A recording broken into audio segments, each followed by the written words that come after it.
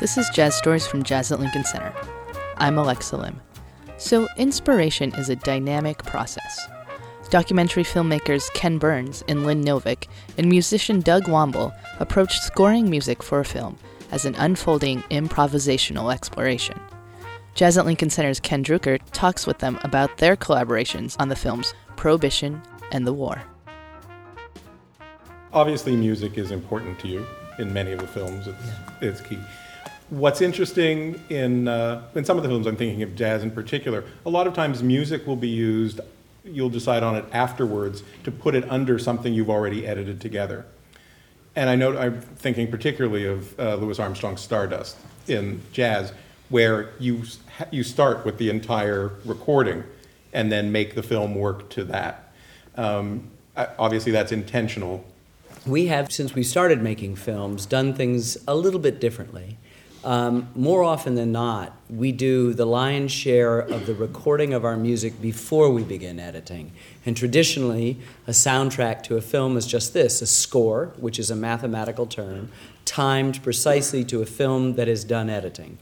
We like to record music not with specific times for scenes that are already complete, but record music that has in itself an integrity equal to, we believe, the force that the still photographs, the live cinematography, the footage, the first-person voices, the third-person narration, the complicated sound effects tracks that we'll do, that often will govern the pace and rhythm of the scene that we're doing, that we're often find ourselves having to cut short a phrase of words to make it fit with phrases of music rather than the other way around, where you hand a composer a finished film and that person's responsibility is to provide the wall-to-wall carpeting that will do that. And we eschew wall-to-wall carpeting in favor of the tapestries of existing pieces of music that are recorded early on in our editing process that I think change the relationship of music and give it a much more authentic or organic dynamic and an equal footing with the rest of the material. And it also gives, in the process of that happening, I mean, when we were working on The War, went and wrote the music, but we had screens in the studio, and we're looking at these things, and I mean, some of the things that he wrote were very sparse. In particular, some of the Battle of the Bulge scenes, when I came up with this sort of howling guitar sound that kind of became this little theme of the movie. That was just something that came because we were watching this happen. It wasn't written or planned out. And for Prohibition, the same thing. We went in, like in the recording studio, we're looking at film, and I'm just totally zoning in on it, and then just right there and then I'm like, I sketch out some chords, give it to Dan. You have no idea how different that is. Yeah. That when musicians go into to studios to record music for a film, they are looking at a finished film and they are timing it to that scene. Right. Yep. Doug is being inspired by the raw footage and is responding in kind and creating something that may not even necessarily go with that particular footage, but will go with the feeling and the vibe of the film, the sense of it. And I think in all of our work, we always strive to have a feeling first of what the film is, and then try to live up to it, and not impose a short research period on it, a short script writing period. That script is not the template for both shooting and editing, but some fluid, corrigible document that is constantly evolving. The research never stops, and that includes the musician. So he has an opportunity to actually make a seminal contribution and not just play his part. Right.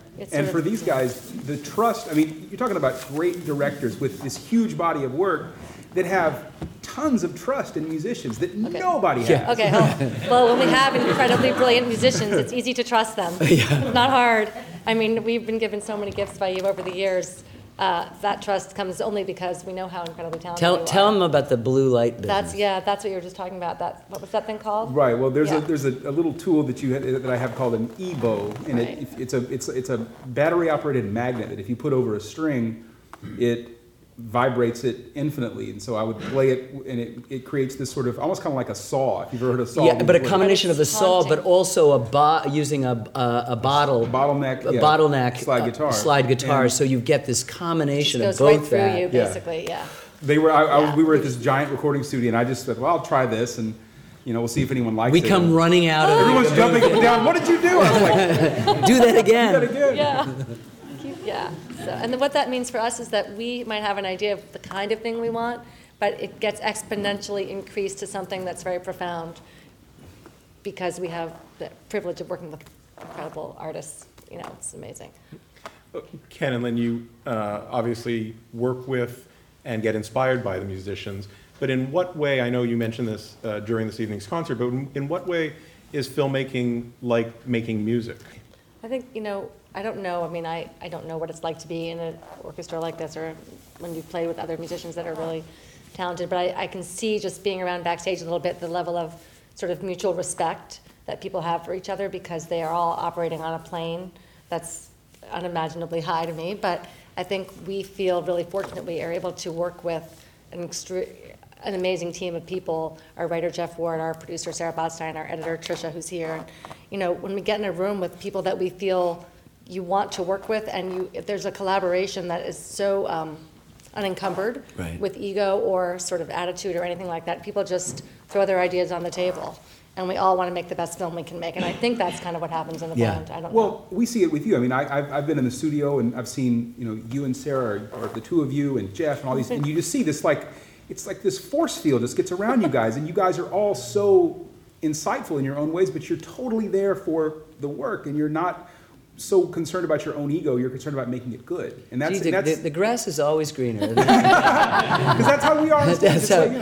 I feel this extraordinary fellowship when we participate in that. There's nothing more joyous for us as filmmakers than the days we spend in the studio or these rare moments like these concerts that we've been having today, in which we feel so privileged to be caught up in that world because it seems like the fellowship of people who have that kind of mutual respect, who listen to each other. In fact, the essential ingredient of jazz is listening. Absolutely. And then the response. And I think it's our intention that we hold ourselves in a kind of tension and attention whose principal aspect is listening, and that out of that something unexpected comes rather than just the fulfillment of some predictable routine, like playing the charts that you're told to play, like stamping out the widget. Hollywood calls itself the industry.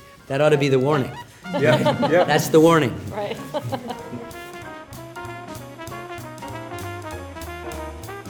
Filmmakers Ken Burns and Lynn Novick and musician Doug Wamble. You can hear their collaboration in the music of Prohibition at our archives at jalc.org/jazzcast. And you can find our other jazz stories there and on iTunes. For Jazz Stories, I'm Alexa Lim. This series is produced by David Gorin and me at Murray Street, and support comes from Jazz at Lincoln Center, so consider becoming a member or joining us for a live performance. You can find complete information at jalc.org.